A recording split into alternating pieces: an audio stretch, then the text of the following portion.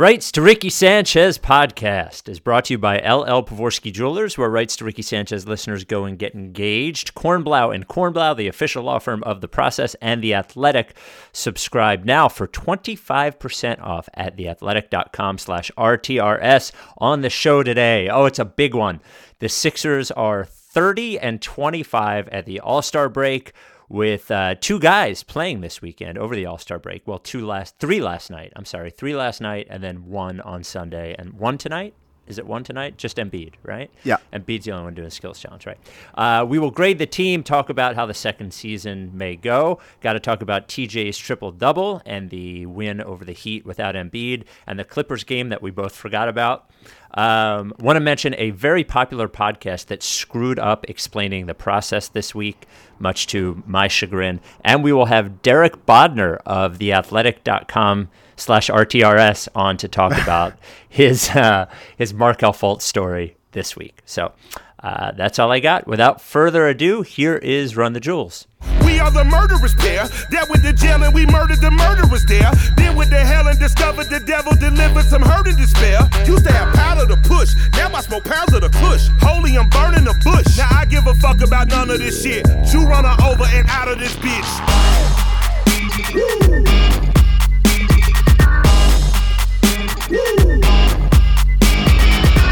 Step into the spotlight.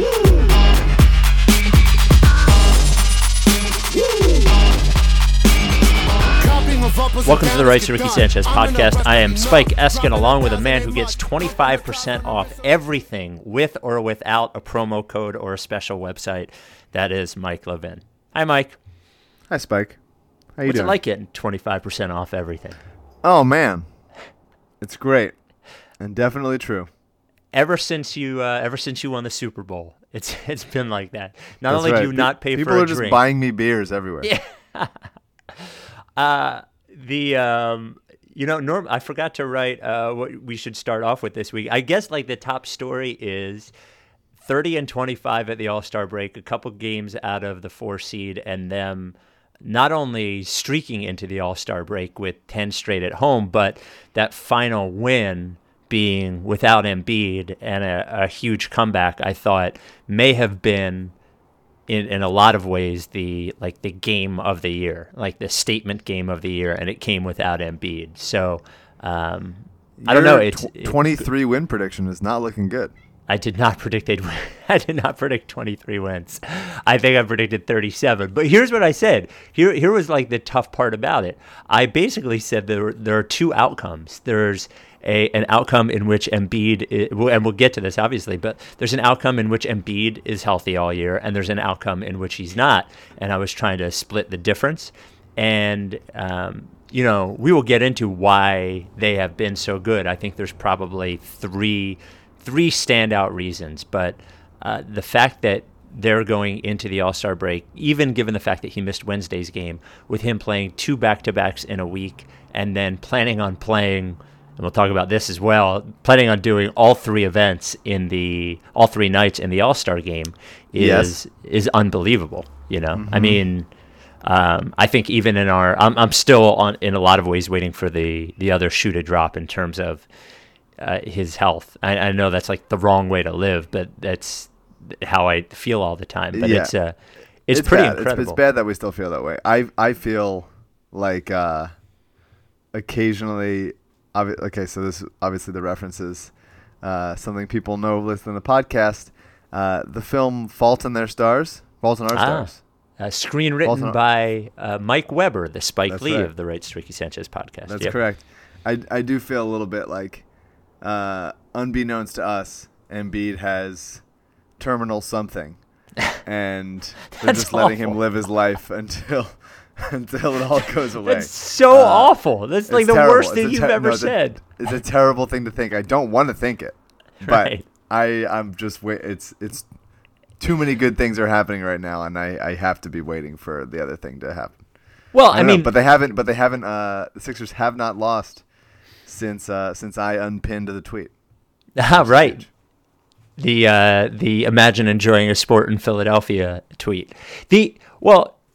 You could argue that the bad thing that's happening, or like the bad thing that you're waiting to happen, is currently happening. But the Sixers are playing so well that it's distracting. As much attention as we're putting on the Fultz thing, one could argue that is, I mean, imagine, okay, they're 30 and 25.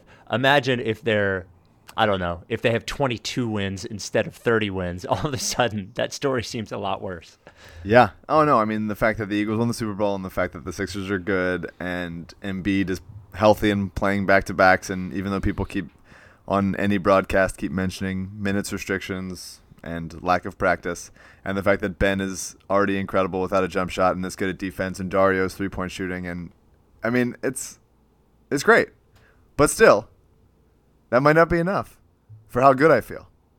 I don't know. I just go. It's waves of excitement and panic and depression, and being happier about this team than I've ever been happier about anything.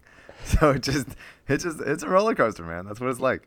Well, let it be known that that Mike Levin is the one who wished rushed death upon Jerry Colangelo and thinks that Joel Embiid has a terminal disease they haven't told us about. Everyone dies. Jerry Colangelo is older. I see nothing wrong with anything. Oh boy, you're the worst. No matter how much money you donate to Republicans, you die anyway. Sorry, Jerry. The same would, I mean, I think the same could be said about those who don't donate to Republicans or also die anyway, too. True enough. All right, on to the Willie Green. Glad we cleared that up. The Willie Green 5-star Apple Podcast review of the week. We are at 1,310 5-star reviews. Looking for 2,000 so I can do another podcast where I read 1,000 of them. This one comes from Barnaby Jones 6969. The subject line is waste of my data every week. Spike and Mike are the two most insufferable personalities in sports. I literally hate everything about them, from their arrogant and predictable hot takes to their vexatious voices. Heck, even their physical appearances cause me physical pain. The fact that Howard gifted Spike such a prestigious position in Philadelphia media irritates me to my very core. What kind of example are we setting for our children when we let such blatant nepotism run amok in a prestigious industry like local radio? And don't get me started on that stereotypical LA hipster / social justice warrior Mike. If he would just invest a sliver of effort into fixing his microphone instead of pushing Nancy Pelosi's sociologist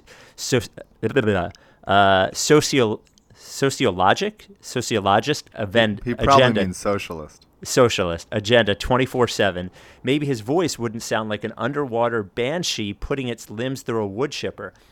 How these two troglodytes have such a rudimentary grasp of basketball were able to garner enough interest from the local simpletons to grow this podcast into one of the largest on the planet is a question that will perplex historians for a millennia to come. That being said, I find this a very informative and enjoyable podcast. 5 stars. There we go. I would also like to point out, and I'm trying to see if I can take legal action. We might have to call Kornblau. That Andrew Sharp introduced on Open Floor this week, that he will be reading an Apple Podcast review every week on the podcast. I actually like that. Because it will make his podcast worse. Although I did like that review. That was a good review. I like the mean ones more. It was a little long, but I like the mean ones more. Yeah. If you could keep them to 2 or 3 sentences mean and then also have 5 stars, I'm totally good with it. That'd be great. All right, Sixers at 30. Here's what we got on the show. As I mentioned, Sixers at the All-Star break. We got to talk the Bellinelli signing, the Rookie of the Year race, which, like every Rookie of the Year and number 1 draft pick race, has to become a race, even if it isn't. Embiid playing in all three nights at the All-Star break. The games this week. Wanted to talk about Reply All, doing the Trust the Process episode. We have Bodner on. There's a lot of stuff. So why don't we talk about being 30 and 25? No. The first thing we're going to talk about is T.J. McConnell getting a triple-double in an NBA game. All right. Off the bench, by the way. The bench. By the way, a sort of a salute in a lot of ways to Andre Iguodala getting the Iguodala triple-double. That's right. It just barely double digits on all of them, and then having a fourth category, which he was in striking distance of double figures as well with steals. That was so much fun. Every time out, Embiid coming up to him and being like, all right, here's how many you have left to get. Right. And being very invested in it and taking it very seriously was so much fun. And the crowd chanting TJ afterwards. I wish I got like tremendous chills. I wish I was there. I'm so happy for him. I love how much the team loves him. Marco Bellinelli in his first game is like giving him like huge hugs. It's like, you don't even know anybody's name. Yeah. Him getting doused with chocolate milk and water. Yeah. Did you see? So you saw the video where he gave Brian Colangelo a big like, we know each other hug. Like, we're boys. I wonder what that was about. I just can't imagine a conversation between TJ and Brian Colangelo.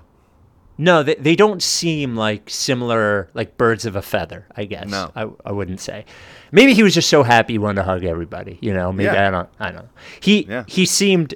It was funny to watch his.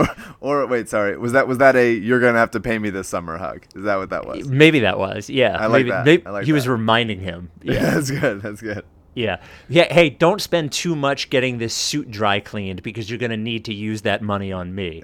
Exactly. I did like too how TJ paints himself as a, the triple-double doesn't matter guy, but still was pretty fired up that he got a triple-double. Oh, yeah. Yeah. Oh, my God. Yeah. He was hunting after that thing. Yeah. That was so much fun. It was great. The fact that it comes against the Knicks and he destroys the Knicks is great. And I'd say that my favorite change in TJ this year is not actually his improved play. It is the fact that he was always an intense player, but he's definitely become a maniac in some games. like he has rabies or something. He's crazy. Or he's not a zombie movie, but the zombie movie like World War Z or 28 Days Later, where they're like infected and insane sort of zombies. So that is my favorite thing. And I'll say, you say that you were getting chills. There was the triple-double, and then he had the appearance at the watch place, the Time After Time watches the next day. Oh, that was the next day? Wow. It was the next day, yeah. So you guys talked to him about it? So the best part is, like, I almost felt like, I feel like they're all my children to a certain extent, but here's this watch place, right? It's at the Bellevue Hotel, so it's right in Center City. And it was at 5 o'clock, which is not a super easy time for anybody to get anywhere because first of all, traffic around there is terrible at that time. And if you get out of work at 5 o'clock, how are you getting to this place? So before TJ even gets up there, there's like 150 people lined up in the Bellevue Hotel, like all the way out the door. I have to create a break in the line so people that work there can get through. And I see him taking pictures with everyone, and I got a little like, wow, look at this. Like, here is this guy who I didn't think was going to make the team. And this is the same story all the time, but I didn't think was going to make the team. Certainly didn't think would ever be a difference maker like he is now. And he got a triple-double last night, and now there's hundreds of people waiting to meet him in line with, not just their Sixers stuff to sign, but since there were enough of our people there, like, here's this custom poster I made of you, of one of your tweets or a process over your eyes or, all that stuff. It was really cool to see. I feel good for him. I feel happy for him. I mean, it was very fun. One thing I love that he does, he talked about it on our podcast also, was he's speaking very frankly about the 10-win season, which was his rookie season. Yeah. It's always very endearing. Where I almost want to defend the team a little bit. When he shits on him, he's like, "Yeah, we should have been better." It's like, well, Chris Johnson could have had a chance as a lefty 3-point shooter, and you got to give James Nunnally a shot. Like, why not? If he can work on his body enough, like those guys. Like TJ, let me tell you about opportunity cost, because the thing is, it is interesting too, because TJ McConnell doesn't happen if teams like that don't happen. which I'm sure he understands on an intellectual level, but as a person going through a 10-win season must be fucking horrible, So yeah, that last rebound was so good. Just him, like Yep. it was. Allah was talking about, okay, where's he gonna get the last rebound? As the ball gets shot, it was Luke Cornett taking a three, and I wish you could just zoom in on TJ's eyes that whole play, because they get so big, and he's like, I'm getting it, and he just jumps like as high as he's ever jumped, and just pulls it down, and the bench going nuts. I love this team, man. They're a really, really charming team. Do you think TJ should be sixth man candidate? Well, Lou Williams is starting now, right? Mostly, is he no longer a 6-man candidate? Oh, is he starting? Sometimes he didn't start against Sixers. Right. I mean, Lou Williams will win it if that's true. If he's considered, but the they fact release that, like a top 5, like a final vote getter situation. Well, we'll see. We'll see votes. We'll definitely see votes. I mean, okay. I imagine if all things are fair, Jamal Crawford wins, but it'll be cool to see if TJ comes in third behind Jamal Crawford and Lou Williams. Just a Jamal Crawford wins it every year joke. Permanent win, yeah. Yeah, he'll get votes. He'll definitely get votes. That'll be fun. Yeah, and I think if it was voted on by the players, he would get more. It would definitely be Lou Williams true. and TJ, because players love bucket getters and players respect people like TJ. So, yeah, I love him, man. And Allah brought up the JJ podcast. Didn't mention the Red Streaky Sanchez, but he's heard it because obviously Celeste, his wife, is a big fan. And we appreciate that. She's made him very aware of it. And let me also be clear that Allah makes references to Covington's nickname being Rock, which is certainly a rights to Ricky Sanchez mention. Like, sure. It's gotten into there are people that call him that probably, I'm sure, have no idea why, but Allah is very aware. I don't think Allah listens, but he's definitely very aware. I'm sure. My guess would be Celeste leaves him notes like Saturday afternoons. Great. Right. All right, so 30 and 25, overperforming a little bit, although to some extent underperforming because of how many blown leads they've had. Well, it's sort of that's sort of the bit. I think it all evens out. Go ahead. You go. But I mean, the biggest thing to me, because I mean, aside from Ben's defense, which we've talked about a lot, because I'm consistently impressed by it, and I'm not even going to say once the other thing comes along, like we'll have something truly special. But it's really Dario for me. Like the fact that Fultz has been out and has been really left a hole in this offense. Not that Dario gives you the exact same thing, but the fact that he's been able to stretch the floor while also being a good passer and a good rebounder, and holding his own enough on defense. But becoming like he's shooting 45, 39, 92 this year. Is that what it was? 45, 39. Yeah, something. Yeah. Yes. He's 45, 39, 90, whatever it was. Yeah. Which is insane. Which is insane that's where he's at. Like, he's one of the best free throw shooters in the league. He wasn't very recently ago. Like, when he was playing overseas, I remember everybody's updates about like the jumper's coming along, it looks better, but like he was in the high 20s from deep. The foul shooting was like 70 something. It was like, yeah, there's something there, but him becoming it's almost unheard of that he's gotten this good at shooting and this consistent and this clean of a release. When he steps into something, it's almost always going in. And quick release, or at least fast in terms of his decision making. And maybe I'm saying this because the shots are going in, right? Because that changes everything. But watching him and I know the Rising Stars game is what it is, but he is so, when he's not flumpy clumping or whatever, he is so natural, it seems like, shooting the ball, and he's almost bucket gettery in how he plays now. His confidence level seems pretty off the charts. Like he definitely knows what he's doing, but he is confident shooting at any spot, like whether it's the 17-footer like just beyond the free throw line, or whether it's the 3-point shooter, and he steps into it, and his form even is pretty consistent when he shoots. Like you don't see a ton of times where he's not squared up when he's shooting it. Yeah, he's certainly one of the. I have like 3 things that I think are the most important, but his development and adjustment to playing with who he's playing with, and sort of adjusting his game because of it, and rise has been a huge shock to me, and it is one of the reasons they're as good as they are. And it really does make you think, if Fultz is playing this whole time, Saric is not in the starting lineup. I think if Fultz is normal Fultz, Saric is not in the starting lineup, and it makes you wonder if he has the same impact if he hadn't been given this opportunity to play, because everybody's better when they're playing with Embiid, and I think it makes everyone better. And this opportunity to play with the starters and play with Embiid more and play with Simmons more, I think has helped his game.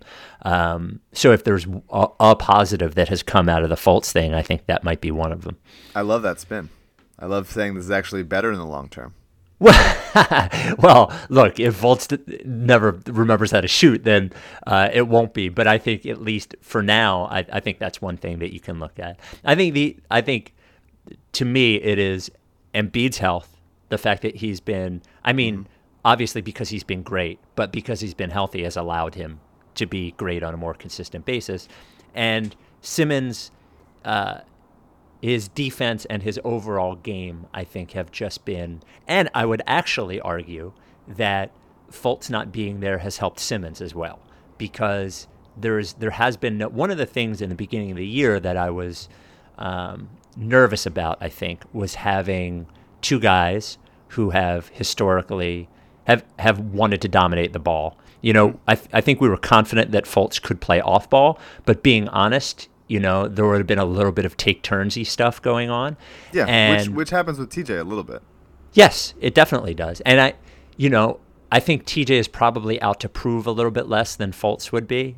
I think that if those 2 guys, when you're watching Harden and Paul, here are 2 guys who are very comfortable in their place in the world, and are, Chris Paul definitely comfortable at this point in saying, okay, James Harden, you take this possession. And I'm not sure that a 19-year-old and Simmons would have been so easy in doing that. So I think this has allowed Simmons in a lot of ways to, the more reps he gets handling the ball and running an offense, the better he's going to be. And for all that Fultz would have brought us in a shot creation capacity, I think not having him has given Ben Simmons the ability to grow faster, and his defense, of course, I think has been the other thing. So those are and Dario. I'm now at a point I've been totally convinced that Fultz missed this year to benefit everybody else on the team. It is good for Dario, and it's good for Ben, good for TJ. We wouldn't have gotten this TJ triple-double if Fultz was playing. I think it's good. I think it's good across the board. I'm done. End of segment. I do want to say, Dario, just watching him last night, because we'll get to the Rising Stars game later, but I just have such a deep well of love for this guy. Like I look at him and I just start laughing. And it's not because, although he is a little silly looking, it's part of that. But just his general demeanor and everything we've been through with him, and the hair, and his post-game interviews with Molly. I obviously love a ton of these Sixers because they're a fun team, and it feels, I don't think any fan base has earned a fun team more than we have. But Dario specifically is just, I'm in love with him. He's perfect. He's the perfect weird foil. Yes. To everybody else. He doesn't. Yeah. Here's what I will say about Dario, because you could say that he seems so puzzled by everything that is silly about this, right? He really does. And you could make the argument that you're saying like that I'm saying, well, I'm making fun of like the language thing. But I would say that even if Dario, if his first language was English, would still have he's always like literally scratching his head when he's talking about how weird it is. And he would be doing the same thing, like with or without the language barrier and the accent. I think he would still be so puzzled by fucking Embiid and like all of this stuff. So, So before we got to call Derek, who is in LA for the All-Star Game festivities. What the hell? Come over, Derek. Pretty awesome. Oh yeah, geez, I'm surprised you guys aren't doing this. He could have just done this in your house. Yeah, come here. Let's talk about our sponsor, the official law firm of the process, Kornblau and Kornblau. That is Adam Kornblau, and not just official law firm of the process, but the official personal injury law firm of the process. All sorts of personal injury, from injured at work to medical malpractice, which is actually their specialty, slip and fall, all that. When I was at the appearance with TJ the other night, a guy came up to me and he was like, hey, he goes, I love that Kornblau sponsors the podcast. And I'm like, okay. I said, that I loved it too. Why? And he was like, I know Adam a little bit. I just love hearing his name on the podcast. Great guy. Here's my card. Great. So, yeah. It is funny how quickly he was sucked up into the into process lexicon. It was, you know what? I think I'll give you credit on that. Your obsession with his name in the very first commercial we ever did for him, I think really made it happen. Well, it was a real shock to the system. All of a sudden, all those Kornblaus in a row. Yep. He and the other thing that happened, this was funny too.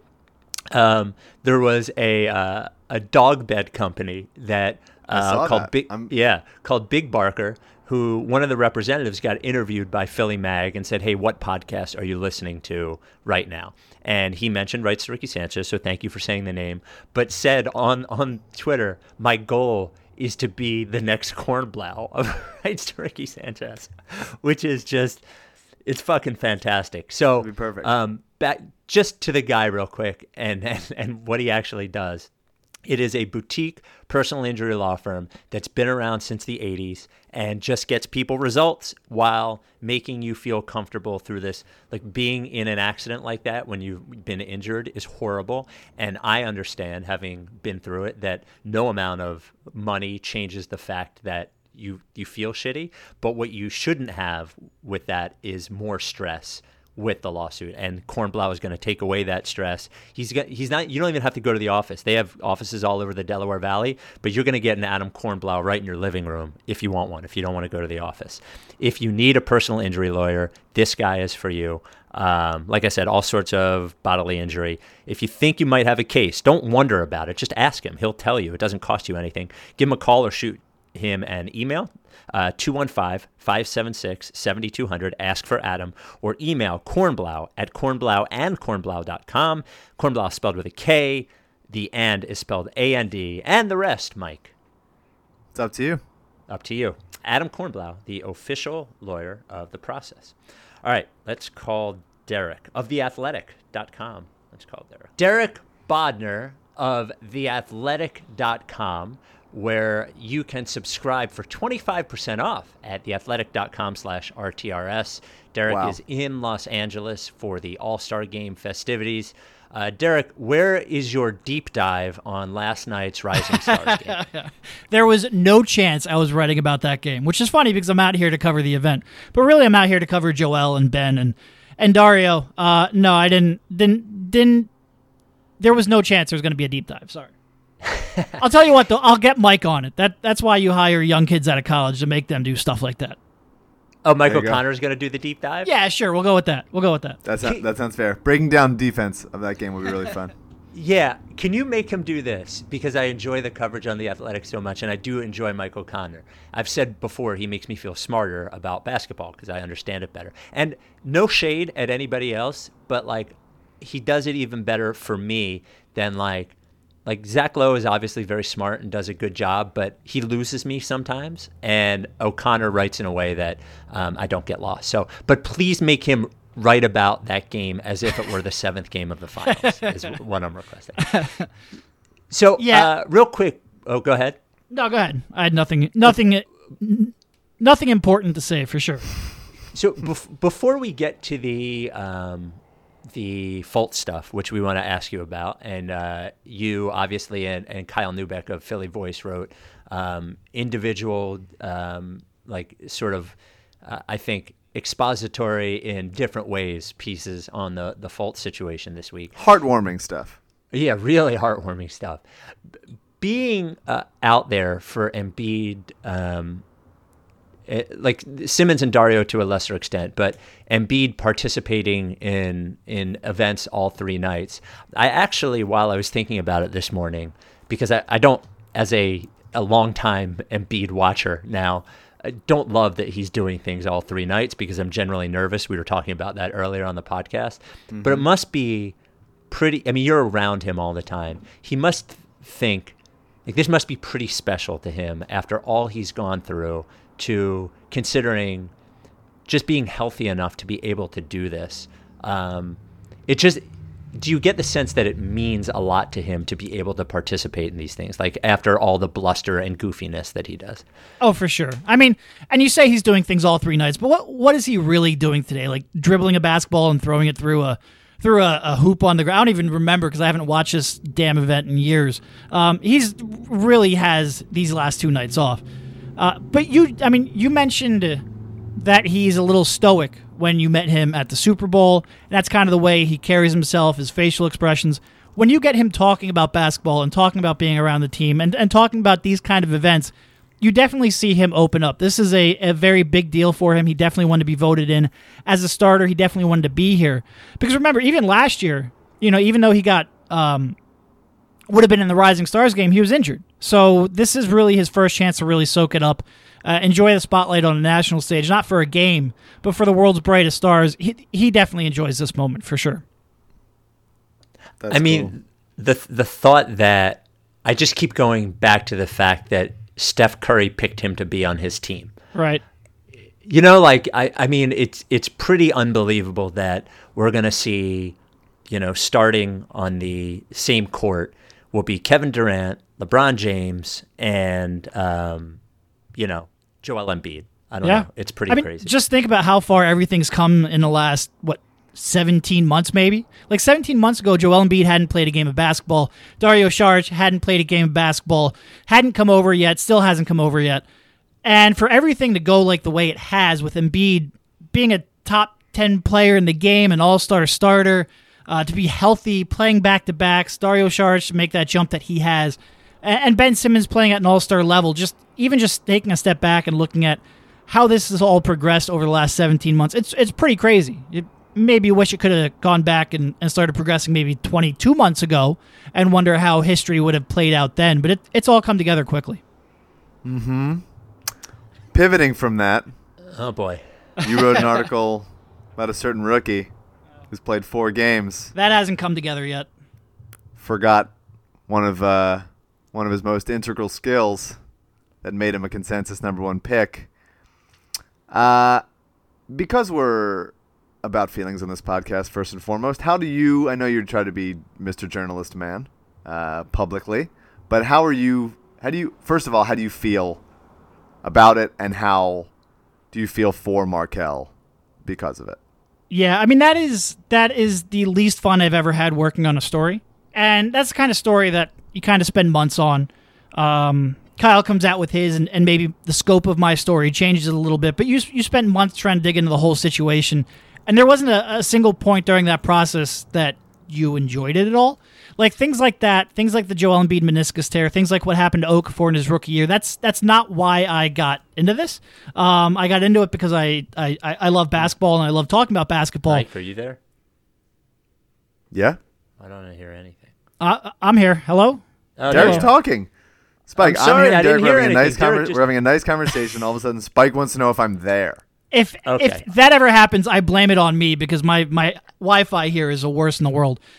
But as I was saying, keep going. Yeah. My this isn't that kind of story isn't why I got into this business at all. And as much as we want to try to pin it on a person, on a group, on an individual, like this has to be the hardest part of Markel's at least basketball life that he's ever gone through. And for a kid who basketball is, pretty much the most important thing in his life for a long time now, this has to be extremely difficult for him. I don't think anybody in any angle of this story is enjoying themselves. But by the same token, there are fans out there who want to know what's going on. And if I have information for them, it's kind of my job, but it's just not the part of the job that you enjoy doing. Well, I think one of the interesting things at this point is, regardless of why all of this happened, because you said you can assign blame to this guy, that guy, nobody had this intention, right? Obviously. I don't think anybody was particularly negligent. When I look at it, regardless of what happened, whether injury, not injury, Keith Williams, not Keith Williams. But where it is now is almost like, for you, unreportable in that, what do you even say? And then you almost worry that, do you ever worry that your reporting can affect him? I know you probably don't think about that otherwise, because you're in, because that could always happen. But because this is has become, the focus of it has become mental, the story, and the focus of it has become about has become about Keith Williams, who he's so close to, and because he's so young, do you worry that reporting on it could affect him negatively? So you worry about it, or at least you're cognizant of it. Like, you don't want, like I said, he's a 19-year-old kid. Everyone you talk to raves about his work ethic, says he's a really good guy, a really good teammate, and you realize that what you're about to write is probably going to make his life more difficult. Even going back to Keith Williams, this is his livelihood. Like, do I want to make his life more difficult by reporting on this? No, I don't really. And like you said, I don't think necessarily Keith Williams was negligent in what he was doing. People alter their shot pretty frequently. Like, Jason Tatum altered his shot, and he was the best shooter in the league for a long time. So for whatever reason, what they were trying just didn't click, and maybe they were working on that a little too late into the offseason, and maybe that's where a big mistake came. But I don't necessarily want to make anybody's life more difficult, and you are cognizant of that. But by the same token, you can't let that influence your reporting. Like, by the same token, the fact that pretty much everyone on his team seems like a real stand-up guy. They do what they need to do with the media. They're friendly towards us. You never hear anything negative about them off the court. If you then let that seep into your reporting and you're unwilling to criticize them because they're nice to you, because they're nice guys, by the same token, you can't then not report the negative stuff just because, you're afraid of the impact. So it's a tough spot. At the end of the day, my job is to get the fans information and to make sure I do that in a diligent and fair manner.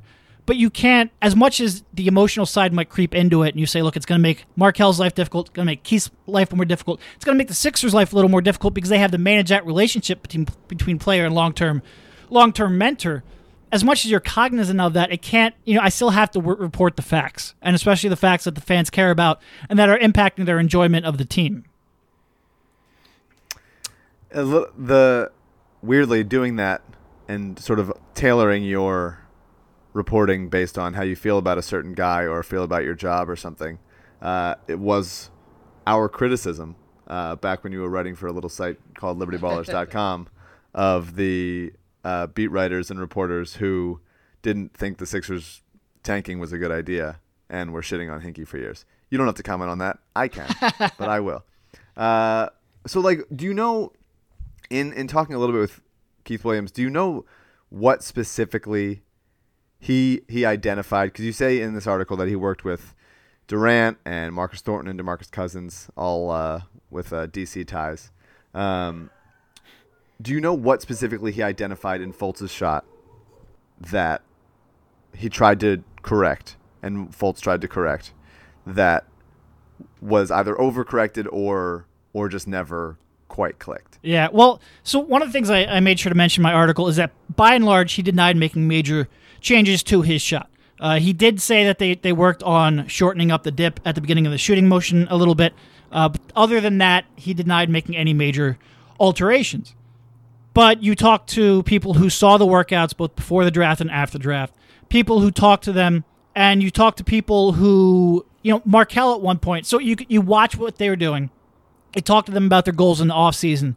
And based on the people who saw these workouts, you get, okay, well, there's the quickness of the release, the dip in the shot, the set point. He kind of had to gather on the left side of his body, which had then a set point when he started a shooting motion over to the left as well, whereas most right-handed shooters are to the right of their body. You get all these kind of things that you can visually see based on the changes and the workouts he's going through in the summer. And then you talk to him, and Brett Brown mentioned the set point before the season. Markelle mentioned that he has to get better off the catch and quick and shortening up his motion. He mentioned that at the beginning of the season. So you kind of take all that information together, and that's what I got out of it. But again, it was something where the trainer, Williams, denied anything other than the dip at the beginning of his shot. One of the other things that came from your article was, and I thought actually the most notable of anything that was in there was when this started, and you said that he, according to your sources, which I respect, Derek, I respect your sources, that he started working on the shot before the draft. So this goes back further, and the general consensus, or what we had guessed beforehand, was that, well, the shot looked like it was going down in summer league, so it must have happened between then and now, but it looks like it was going back further than that. And that said, it's funny, you look back on his workout with the Sixers, and everyone pretty much said, I missed all his shots in the workout. But at the time, we were like, it doesn't matter. It's just a formality. Who cares? With the glasses that we have on it now, and with the information that you presented, is that a mistake that they made, not digging in deeper and not noticing it when his workout was bad? Yeah, I mean, I made that exact same comment. That nobody cares about how he's shooting right now. I will say, when I talk to people first of all, you go back to Summer League, and his form was different. Like, it was clearly out in front of his body, less dip. You could see the beginning stages of the changes. And when I talked to people before the draft, that was kind of the shooting motion he was working on moving towards at that time. It wasn't the drastically changed shot that we saw when training camp started. So I think that was kind of like phase one, and then August and early September was phase two. And I don't think anybody at that time, and I talked to pretty much every team he worked out for. I talked to people who saw him work out outside of those team workouts. Nobody had any idea it would get to this point. It was certainly like, these are small alterations. Maybe we agree with him, maybe not. Wherever he is now, we can get him back to where he was. That's not an issue. So, no, I don't think you should have had a major red flag unless they would have explicitly at that time given any indication that they would have continued that progress to where it ended up being later in the summer. It was, like I said, you could see the change in Summer League, but nobody had any expectations this would be the outcome. You said you talked to every team that he worked out for. Obviously, the Celtics are one of those teams. Do you get the impression that if the jump shot had not changed from college, that the Celtics would not have made that pick swap trade? No, this was no indication this had any impact on their decision. Even looking back on it, it's fun to, if you're a Celtics fan, you would love to believe that that's true, but the reality is they wanted to compete this year, and you don't compete this year with a rookie point guard, right? And given the fact that Kyrie Irving was being shopped around that time anyway, you would have to imagine maybe they didn't know that trade could happen, but they had to know that it was out there. Yeah, no, and I mean, he killed it. Like, we all saw he struggled to shoot in the Sixers workout. He killed it in the Lakers workout. They were really impressed by how well he played in that and how well he shot the ball in that too. Why do you get the impression that, obviously quickening the release and shortening the dip are important developments to have as you extend your range, as you deal with quicker NBA defenders. But why do you think that resulted in holding the ball out so far in front of him? That's the weirdest thing of the shot that I can't quite wrap my head around. Yeah, and this is a part where, without Keith Williams talking about extensively what they did, I don't know if we'll ever get the answer to. I think maybe at one point it's kind of like the form shooting drills we saw at the beginning of January or middle of January when Fultz came out and he was shooting 3-foot shots with the guide hand removed. You wonder if maybe they were trying to kind of build the base at the top of the motion and get that perfected and then work down throughout the entirety of the motion. That's entirely speculation. I don't know. I don't know how it got to that point in August. It's a great unanswered question for sure. Does Embiid know any white guys? He's got two real good shooters on his team that he could certainly, let's compile a YouTube video of Bellinelli and Redick, and maybe that'll help. Wait, what was I going to just ask you? Oh, the Deadspin did an interview with Herb McGee about it, and he said from watching the tape that it looks to him, and this goes back to the, I don't think any of us believe that the shoulder, if there was a shoulder injury, that it was the cause of this. He said looking at that, it looks like somebody going up to shoot, but knowing that if they get to a certain point, it's going to hurt and trying to adjust for that. And, I remarked that his form at, in Summer League on the free throws looked like, or even in the beginning of the season, looked like Rashawn Holmes a little bit, who sort of pushes it from his chest too. So I don't know. You almost wonder if there was a little soreness in the shoulder, whatever that was, and it exacerbated whatever problem was going on there, and now it's whatever. Derek, how is this even possible? What the fuck is going on? You've been asked this a million times and we're all just guessing at this point, but I would imagine your guess would be that he doesn't play this season. Yeah, that would be my guess. And going back to your point, like there's kind of two things. Like, did he try to change the shot over the summer? And that's kind of what I addressed in that article. And talking to people, like I said, before the draft, talking to people who saw his workouts in the summer league, they all say there was a very concerted effort to make mechanical changes. Like he was being shown new mechanics on his jump shot. But the question then becomes, well, how in the hell, like what's happened since mid-September when he joined the team to get to this point? Like, was there then shoulder soreness? Could that memory of that soreness be impacting his inability to get back to where it was? That to me is still a very much an unanswered question. Something even with Kyle and my report, we don't have a full answer to. And that's really the next step to be figured out. What's been happening in that time frame and why is it taking so long? Will he play this year? I thought early December, I thought he was a couple of weeks away. Early January, I thought it was almost imminent. So am I going to have a good guess now? No, I'm not. Like, my guess is going to suck. But based on the lack of progress over the last month, I will say I'm not very optimistic. Like, I thought Zach Rosenblatt took some videos Wednesday, I believe it was, of turnaround jumpers that were just outside, just beyond the free throw line, which looked marginally optimistic. But that is really the first sense of optimism we've had in really a month. So do I feel like the progress is being made where it makes sense? Because basically you have to get him back within the next couple of weeks, or it just doesn't make sense from a team perspective to put him back out on the court. Do I think that's going to happen? No, I'm not confident. Would it be your preference to just announce right now that hey, we're going to shut him down, and that's it? I think that's the most realistic announcement to make. My question always comes back to the player, and is the chance that he might play maybe something that's keeping him focused? Not that he wouldn't put in the work otherwise, but is it helping matters a little bit? That might be the main reason I wouldn't announce it now, but I do think it would, I do think getting him away from the media, getting him away from video cameras would probably be good for him right now, and that's probably the way I would go. Do you know what specifically, aside from what's publicly known and what can be seen in the videos when they're breaking the shot down and asking him to do the one-handed shots and all that stuff, do you know what the Sixers are doing with him both on the court, on the practice court, and off the court, whether it's talking to people, bringing people in? I know Mahmoud Abdul Rauf was with him for a little bit.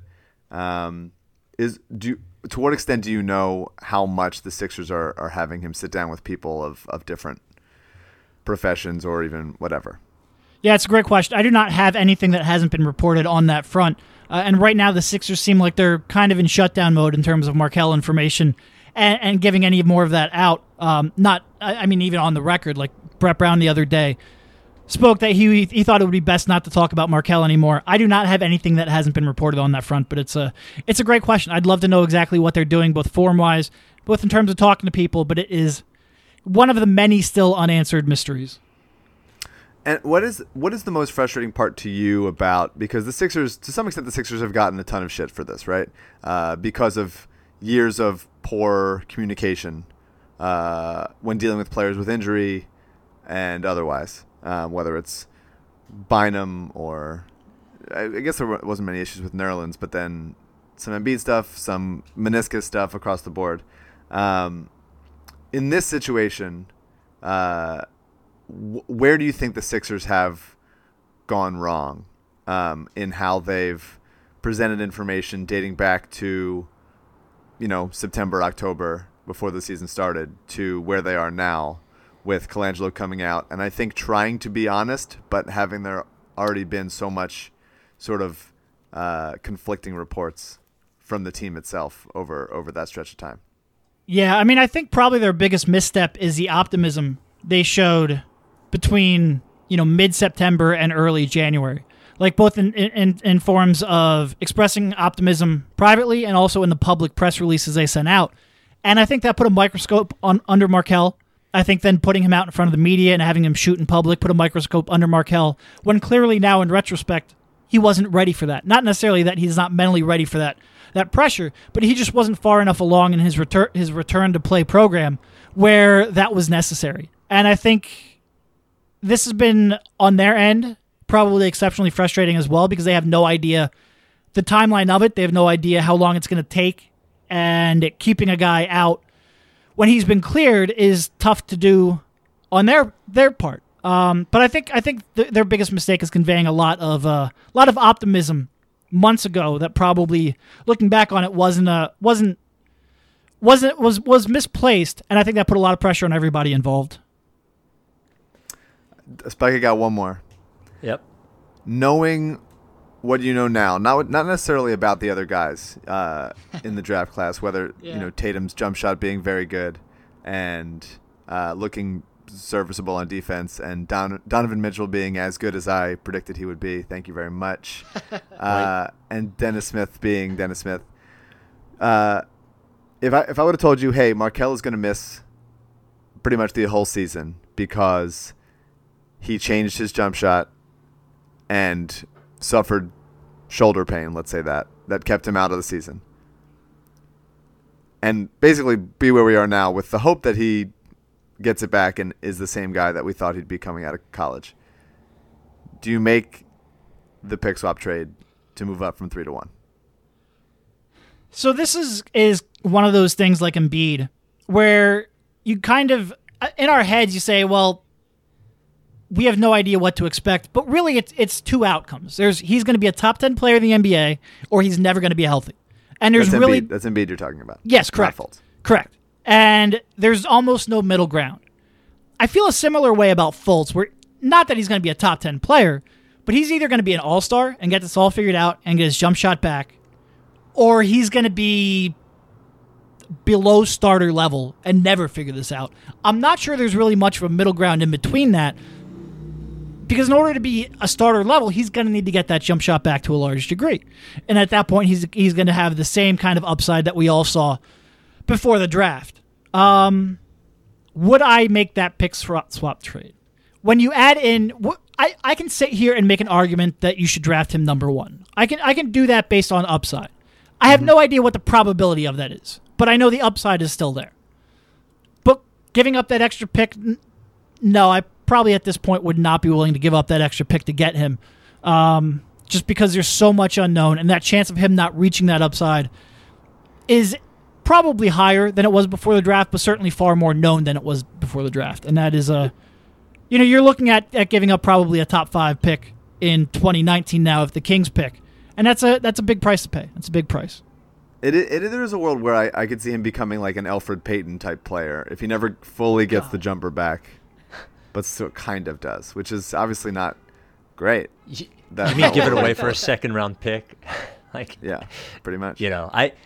I don't think that there's any. Obviously, there is more than one answer, but given what we know now, I don't. You can't. I don't think you can make that trade. And that is with the consideration that this might all be fine. And but even just forget about the drafts and the options you had in the draft, but think about the trades that you could have done having that extra pick to then go out and search for. It would be a tough sell for sure.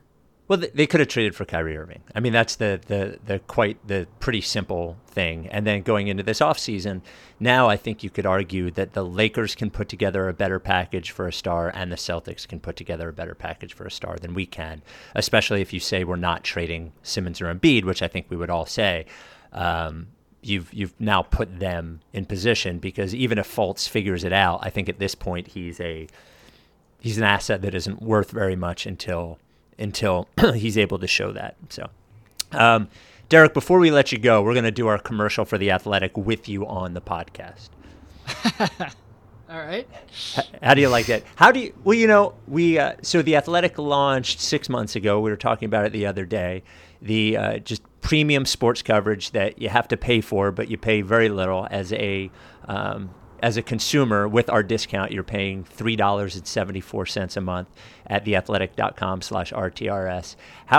So you went from doing beat writing as a side job to doing it for yourself when your nickname, the Paywall, came into fashion, and now with The Athletic, pretty much asking people giving people CDs and asking them to pay for it. Sort of paywall model. Yes. How has the experience been for you, and what do you think of The Athletic so far? Have you been pleased with the product? What's it been like working for him?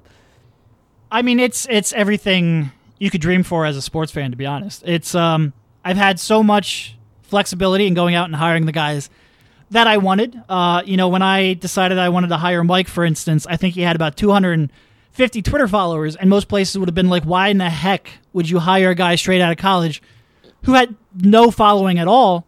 And it's because you could clearly see that he could add something that no other outlet covering the team has. And to be getting that kind of flexibility to bring in Mike, to bring in Rich, to be easily the third best writer on the staff, like to have that kind of flexibility, and by the way, to be able to chase your dream and cover a sport and not really work a day in your life, it's been incredible. And I think the success of the site, I obviously can't speak towards the numbers, but we reached our 12-month goal within the first 5 months, which is incredible. The support from the fans have been incredible, and the support from you guys has been a huge part of that. So thank you.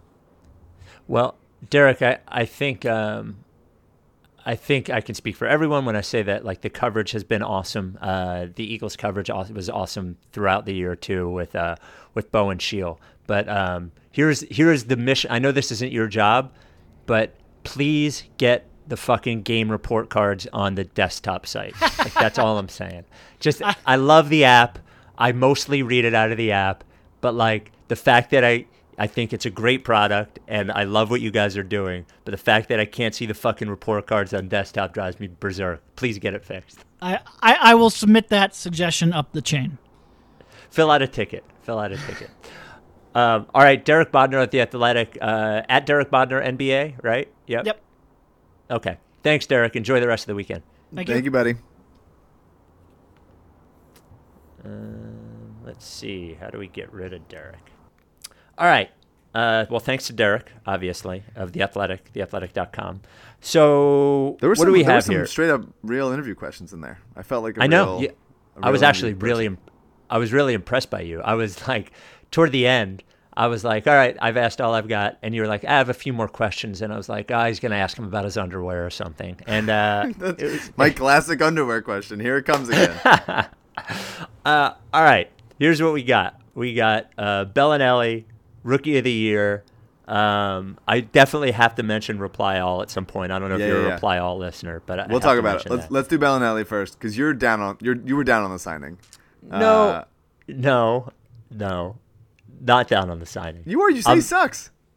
Well, he does suck. I think you are too black and white with these guys. I think with this kind of stuff. That's my take is that you're too. I love being black and white in terms of, does a team have it or do they not have it? Do they have enough superstars to legitimately grow into a contender or not? But we do. The Sixers do, and any little piece, however small or however whatever, makes a difference. And this kind of shooting around these kind of guys makes a difference. here's what I was doing. Here's what I made the mistake of doing. I will call not a mulligan, but let me explain what I did and then what it became. And I think I wasn't trying to be black and white, but it appeared that way. And then when I got pushback, I stayed on that side. Sure. The initial reaction, like, I think a lot of times guys like Bellinelli, because we never watch them, are like super. Let's look at Amir Johnson for a second, or even let's take the first 20 games of JJ. In our minds, when we sign them, we're like, Amir Johnson, this is going to be great locker room guy. Will come in and bang around. JJ Redick, good shooter. Everything's wonderful. And then you watch him for 20 games, and you're like, well, wait a minute. Even though Amir Johnson has been valuable, like a lot of people like can't stand watching him. And all of a sudden you realize that guys are seventh and eighth guys, not Redick to the same extent, but guys are seventh guys and eighth guys and not star players because they're not as good as you thought they were. Like a lot of players are better than until you watch them all the time. And like there was two reactions. The reaction was like treating Bellinelli as if he were Redick, which was the first reaction just in general. It's like, oh my God, we finally got another shooter. And now we don't have to play Bayless anymore. And in my head, I'm like, well, he does a lot of the fucking stupid things that Bayless does. Like, I can't say I've watched a ton of Bellinelli, but like, he can drive you crazy in the same ways. And when you look at his, well, he's a much better shooter than Jared Bayless. Like, well, not really. He's sort of the exact same shooter as Bayless. And then there was your fucking tweet, like, well, I guess players aren't going to come for us now. And like all of a sudden, acting like as if it was like LeBron signing with us or something. Like we proved everybody wrong by Bellinelli signing here. So I was just sort of like, whoa, boy, let's slow down to everybody. And it became, and when I say he sucks, like that's me just going, to your point where I'm being black and white, either they're good or they're not good. And he's like, not good. On a really good team, he could be helpful at times when he's hot. And there are moments where he will be helpful. But beware that there will be moments where you're going to want to throw him out the fucking window. And that's all I want to say. I just want to ask, if that's all the case, then why would you treat Alshon Bellinelli? It seems like you're just trying to blame people. No, I don't think he's the best player in the world. I think a bunch of things. One, Jared Bayless is better than he's been playing. Like this is his worst year of his career by a lot. And whether it's because still shooting 37% from three, by the way. Like Bayless. And whether it's because he's just doesn't fit on the team or can't get into a rhythm, or the Sixers are asking him to be just a catch and shoot guy, and his career he's been more of a Lou Williams type player. Or it just doesn't fit, or his wrist still hurts, or whatever it is. He's better than he's playing right now. I never liked the signing. It always felt like 1 year too many, and then he got hurt in the first year, and so it was aggravating that way. But the fact is he's not good right now, even though he should be better. If I could easily see Bayless having a bounce back season next year if they trade him or if he stays. But they did need to improve bench shooting. Like there were too many lineups with Amir and Trevor Booker and TJ where it was like guys that can't shoot unless they have, an ocean of space. So getting Bellinelli in here and being like, hey, you're going to be bench Redick, and just run around screens and cut off the ball and be, he's only gotten good. Of course he takes shitty shots. All gunners take shitty shots occasionally. But being like another, they had the 15th roster spot open. They were keeping it open for a possible trade. That trade never materialized. They didn't make a drastic move at the deadline. They kept all the second rounders. And then in buyout season, Bellinelli has choices to go to Minnesota, Oklahoma City, or San Antonio, or here. And the fact that he comes here, and obviously we had the Sixers had a ton of minutes or a good chunk of minutes and shots to offer that maybe the other teams didn't. But him wanting to come play for this team means something. Like even if it's not, no, he's not Paul George, but I do take from this signing that the Sixers are people you look around the league and teams and other players were like, oh, I like what they're doing there. I want to play with those guys. They seem like they're having fun. They seem like they play the right way. Brett Brown seems like a coach that I want to play for.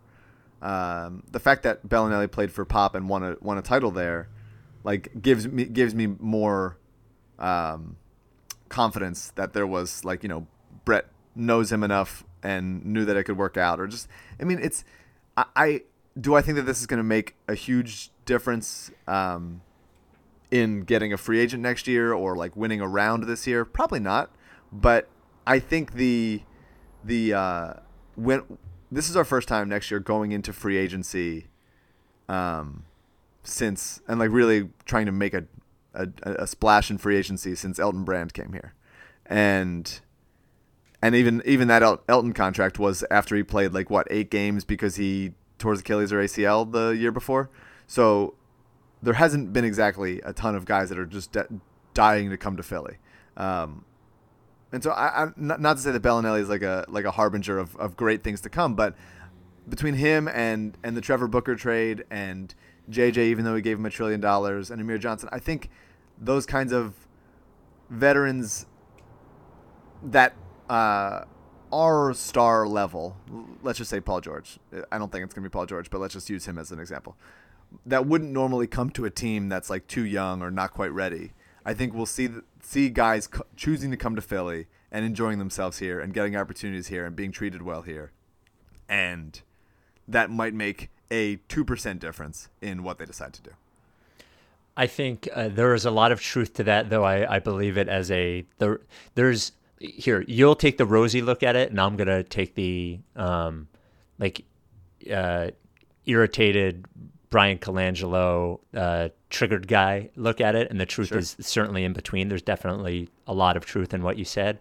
I look at the acquisitions that Colangelo has made since he got here, and it is Sergio Rodriguez, Jared Bayless, Ersan Ilyasova, JJ Redick, Amir Johnson, Trevor Booker, Marco Bellinelli, Henderson, and the 2 picks for Fultz. And like that is looking at that on paper with no disrespect to any of the players and understanding their relative value at some points, knowing that some of them were overpays. Like that is a group of players and a group of acquisitions that over 2 years, if we had looked at a couple years ago, before all this started, I would have been sickened by. And all of this just is another like, okay, fine, whatever, move to me. Though it was a positive move, and I don't begrudge him for making it. Yeah, like, it cost them it cost them nothing. It was a buyout for the minimum.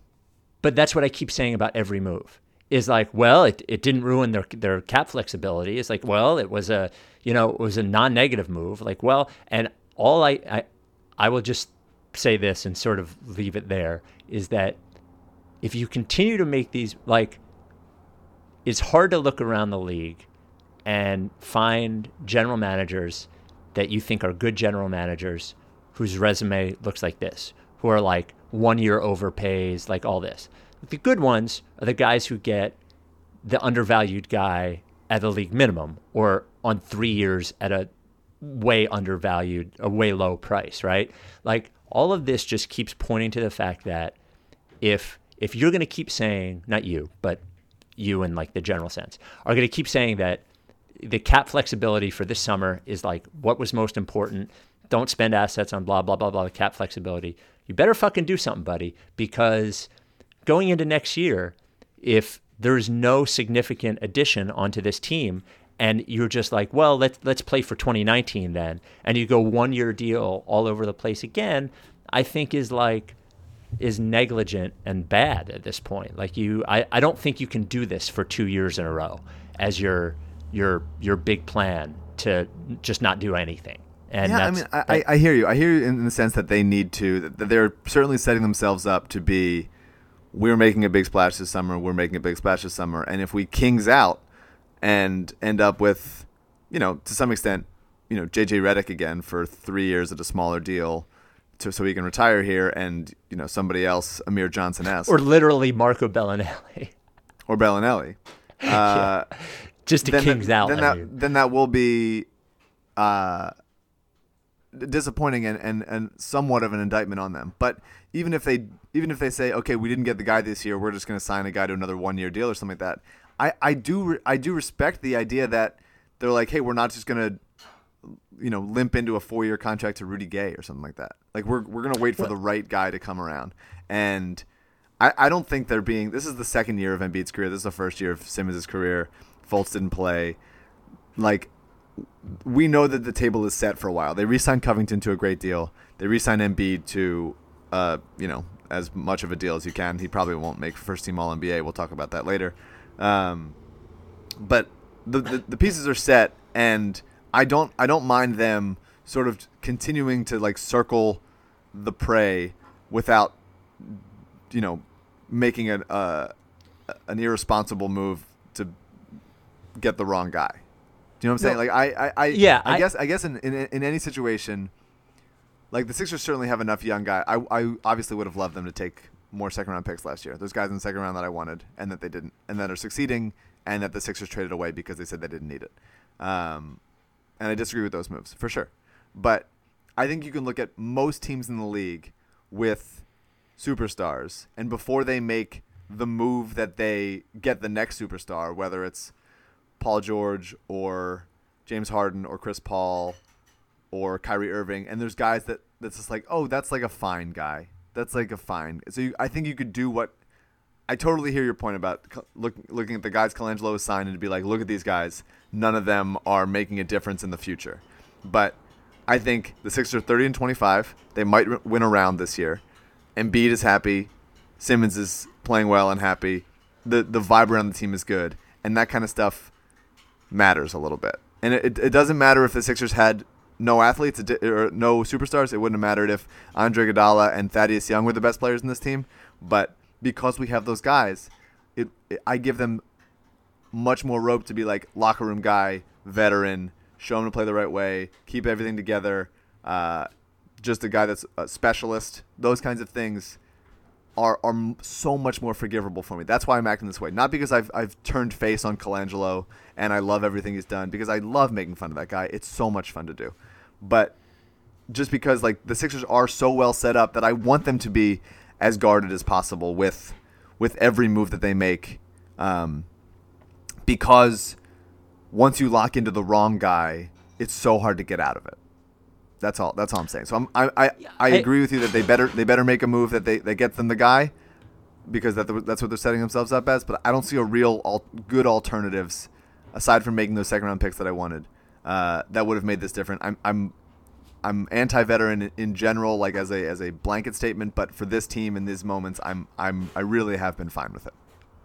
I would say that I think the outlook, as good as Embiid is and as good as Simmons is, if the Fultz thing ends up being a zero, is a enormous problem. And not that they made the move. I'm not saying that, but that the assets that they use to get the move when you need like a third guy, with like for a team to have, when you look at how the teams who are loading up, like you have to be every potential star counts, or every star counts, or every major asset counts. And I think that will be a real enormous problem if he doesn't play. Yeah, it would suck. And I have a hard time blaming them for that, because it's the weirdest thing that's ever happened. I really do.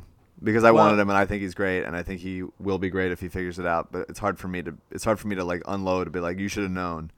Not you should have known, but it just goes into asset management. I don't want to belabor this anymore. I know. But I think the idea that the Sixers, I hear your point. If Fultz is a zero, then they really need to find a way to get that third guy somehow, whether it's in free agency or trade or something like that. But they currently have the 10th pick in the draft and the 17th pick in the draft. That's if there's a guy at 6 or 7 or something like that, or 5 that they really want, they can package those up and move up and get that guy, and that could be that third guy. Or the Lakers get worse this year and it goes to the Celtics, and we get the Kings pick next year at like 2. So there's still a lot of flexibility. I wouldn't say that they mortgaged the future to trade for Fultz, even though it was certainly a big trade, and they did move a lot and lost an asset that they could have included in a trade, they still have enough where if they really wanted to get that guy, they could go, hey, 17, 10, and I don't know, fucking Korkmaz or something, and be like, we're gonna get to 4 and get, let's say they think it's Marvin Bagley, and they go get Marvin Bagley, or let's say they think any of those guys. You don't know any of them yet, but there's still enough flexibility to where they're not locked in. Right. Okay, before we get to the reply all stuff and finish up the pod, we have to talk about our, I would say, we love all our sponsors, but the sponsor who is deepest into our heart, that is LL Pavorsky and LL Pavorsky Jewelers. Like, look, how could he not be deepest in our heart, as his business, Mike, is love? I mean... That's right. LL Pavorsky Jewelers is taking love and putting it in a physical representation, a non-alive, what is non-alive? What's the word I'm looking for? Dead. Anyway, he sells dead. He sells jewelry and engagement rings, but he doesn't just sell them to you. He's not just standing there saying, "Hey, come buy this ring if you want to buy this ring." No. LL Pavorsky Jewelers is going to handhold you through the experience of buying an engagement ring. He has done it for 70 Rights to Ricky Sanchez listeners so far. 70 have bought engagement rings from LL Pavorsky. It's an unbelievable thing that he's done. Hey, look, we're almost at spring. Spring is engagement time. That's when your pictures outside, your engagement photos are going to look great. If you've been putting it off, LL is the guy. You already know he's the guy. Come on. People come from across the country, across the world. I saw an Australian at the appearance with TJ that said he was going to go visit LL. He was here with his... he was here with his... He had brought his fiance. Oh, no. I'm sorry. They had just got married. They were on their honeymoon. He took her to Philadelphia to watch Sixers game. Oh, my God. Yeah, but they were... Amazing. They were going to go see LL. He's just the best he can get. It doesn't matter what your price range is. If you think you don't have enough money, you're wrong. If you think you have too much money, that's a weird thing to think, but you're also wrong. Before you buy an engagement ring from LL, get in touch with him so you can make an appointment so he can have everything ready for you. Call him at 215-627-2252. You can go to llpavorsky.com and email him. You could just visit at 707 Walnut or hit him up on Twitter at llpavorsky. Make sure you tell him that you listen to the podcast so you get even more free chocolates when you visit. And for every show, LL makes a generous donation to Justice Rescue and the National Coalition Against Domestic Violence in the name of the podcast. LL Pavorsky Jewelers. Imagine enjoying a ring in another jewelry store. I can't. It's a riff off the pin tweet. We'll talk about the pin tweet next time because I got stuff to say about that. Ben Simmons not being an all-star and Donovan Mitchell gaining steam in the Rookie of the Year race. Your thoughts? Look, I'll say this about the Rookie of the Year thing. Mm-hmm. This happens with the number one pick in the draft sometimes when it's a no doubt, and it happens with Rookie of the Year sometimes when it's no doubt. Donovan Mitchell has been fantastic, absolutely fantastic. And the fact that Utah's won 10 in a row, absolutely great. He's not been a better rookie than Ben Simmons. He just hasn't. And I guess the only thing you could say about Simmons is that he clearly hasn't played enough games to be Rookie of the Year. If he could have played 15 or 20 more games, I think, maybe. If only. Right. But, I hate to counting stats it, but, outside of points, and by the way, he's not even that far behind in points. Ben Simmons is the Rookie of the Year. I know it doesn't matter, but it matters to us, as we've proven, unless it doesn't go our way, and then it doesn't matter. But I think Ben Simmons is pretty clearly Rookie of the Year. I have a take. Okay. You will recall my integral role in keeping Ben Simmons off the All-Star team. Yes. Some say, or most say, that you were most important in keeping him off the All-Star team. Thank you. To you and them. Yep. He didn't make the All-Star team, and he will go this offseason and work on his jump shot until his hands bleed. But if he doesn't become Rookie of the Year, he might become the best shooter in the league. So it is with that in mind Oh, boy. that I announce my support behind Rookie of the Year Donovan Mitchell, the successor to Malcolm Brogdon, as a way to continue to frustrate Sixers and their fans and take the Sixers to the next level. Embiid wasn't Rookie of the Year last year. Neither was Dario. And look how much better they got this year. Malcolm Brogdon's hurt. And his grandfather died. And he's too scared to face us. So I want Donovan Mitchell, who I have loved and will continue to love forever, to be the Rookie of the Year. So Ben Simmons can take the disrespect, put on an underdog mask, and shoot 1 trillion shots this offseason. So he comes back next year as good and as improved as Dario and Joel have been this season. Wow. What a take. That is pretty spicy, Mike, I have to say. That's right. But I feel good about it. I came upon it in the moment. I hadn't planned on it. I think it surged within me, almost like I was loading up for a Donovan Mitchell-esque dunk. It feels good. Terribly on brand, I think. Great for you in every way, with Mitchell winning the Rookie of the Year and you keeping Simmons off of not from winning Rookie of the Year. Yep. It's so on brand for the Sixers too, because Nerlens should have won Rookie of the Year over Andrew Wiggins. Yep. MCW won it the year before, and fine. Okafor should not have won it. Let's just say that. But Embiid should have won it, and now Simmons should win it, but I hope he doesn't. Speaking of Rookie of the Year, the T-shirt, the commemorative T-shirt for Bust the Process 3 design has been released. Thank you to Tanner at Cheesesteak Tees for every time I give him a design idea, he does the design, and then there's 700 more emails from me about making it a little bit different, and he deals with all of them. The T-shirt is unbelievable. In my opinion, it is a takeoff of Metallica's "And Justice for All" album. Has the rights to Ricky Sanchez in the Metallica font. You can see it on the rights to Ricky Sanchez Twitter or Instagram. A lot of people have asked about making that T-shirt available for sale after Bust the Process 3. And my thought is, if we do it as a charity thing, I'd be up for it. I don't like putting players on it if we're going to make any money off the T-shirt. Sure, but if we can come up with a special Embiid charity, then I think we could put them up for sale. But for good. now, they are a reward for those who are going on Bust the Process 3, which is now less than 2 weeks away, which is pretty awesome. I want to talk about Reply All. Just a quick plug for Dennis Smith and Donovan Mitchell, both in the dunk contest. That's me and you. Yeah. And Spencer Dinwiddie, also one of mine, in the skills challenge with Embiid. Actually, I put money on Spencer Dinwiddie to win tonight. So. Oh, you actually bet? I actually bet. The odds were good. Wow. I believe in him. I love him. I'm happy. I think Dennis Smith can definitely win the dunk contest tonight. He's the right size, all that stuff. Yeah, I put a little money on Oladipo. I think he had the worst odds, and I thought that he definitely can win it also. But yeah. Wasn't he in it before, though? I think years ago. But I think he's certainly gotten more athletic and slimmed down and stuff. Let's talk about Reply All, and then I got to go. All right. Reply All is a podcast that I really, really enjoy. It is a podcast about the internet. I think that's what they say. It is about way more than that. Like, it's a really, really great, funny podcast that I enjoy.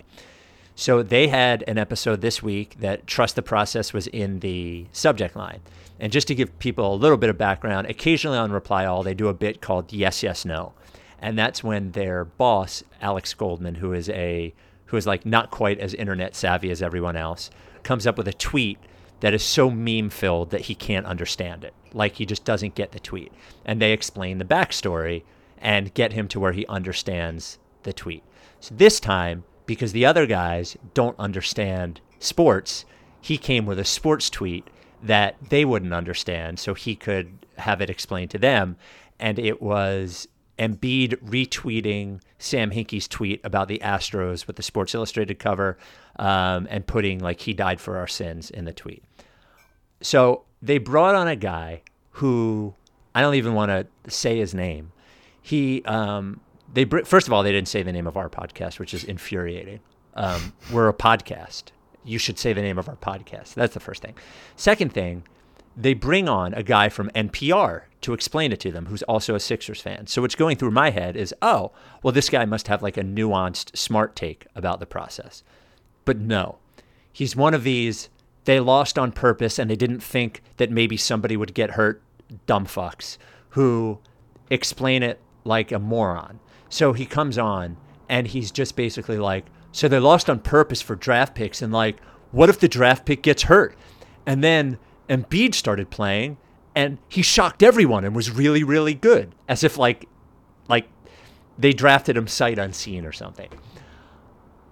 I don't blame the two guys who had this explained to them on the podcast, but I do blame the gentleman who brought on the NPR guy.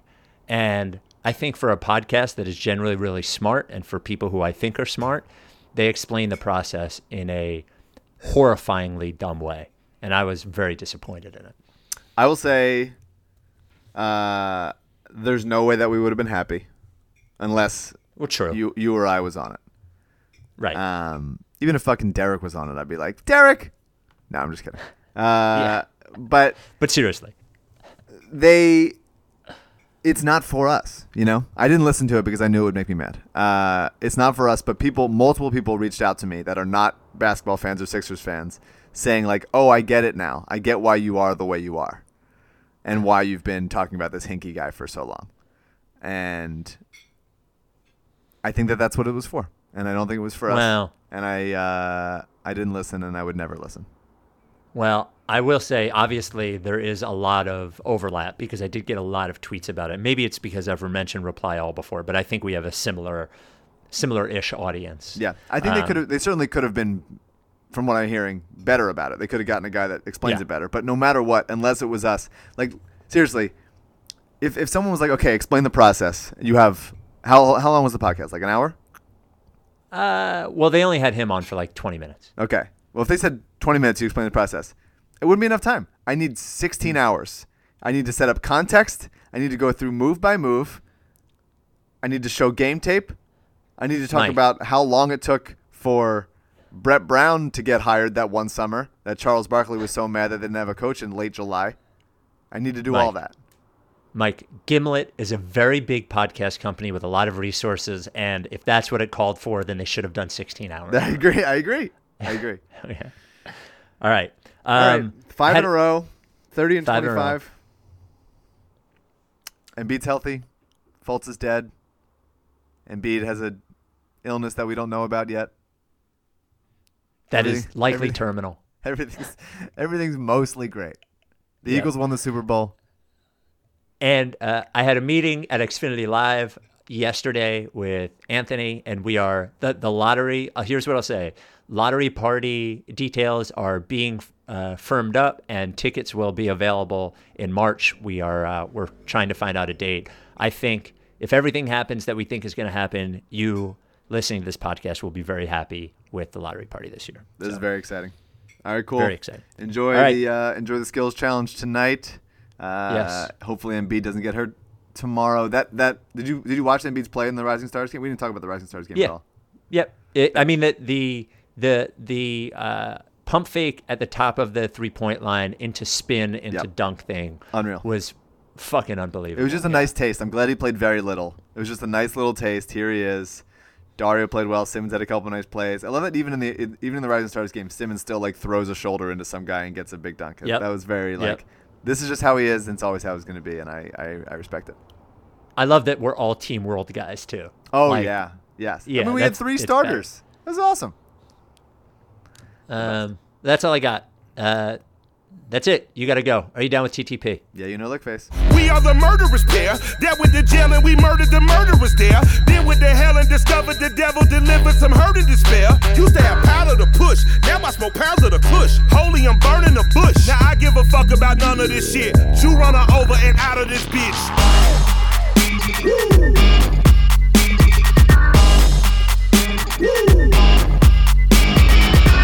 Step into the spotlight.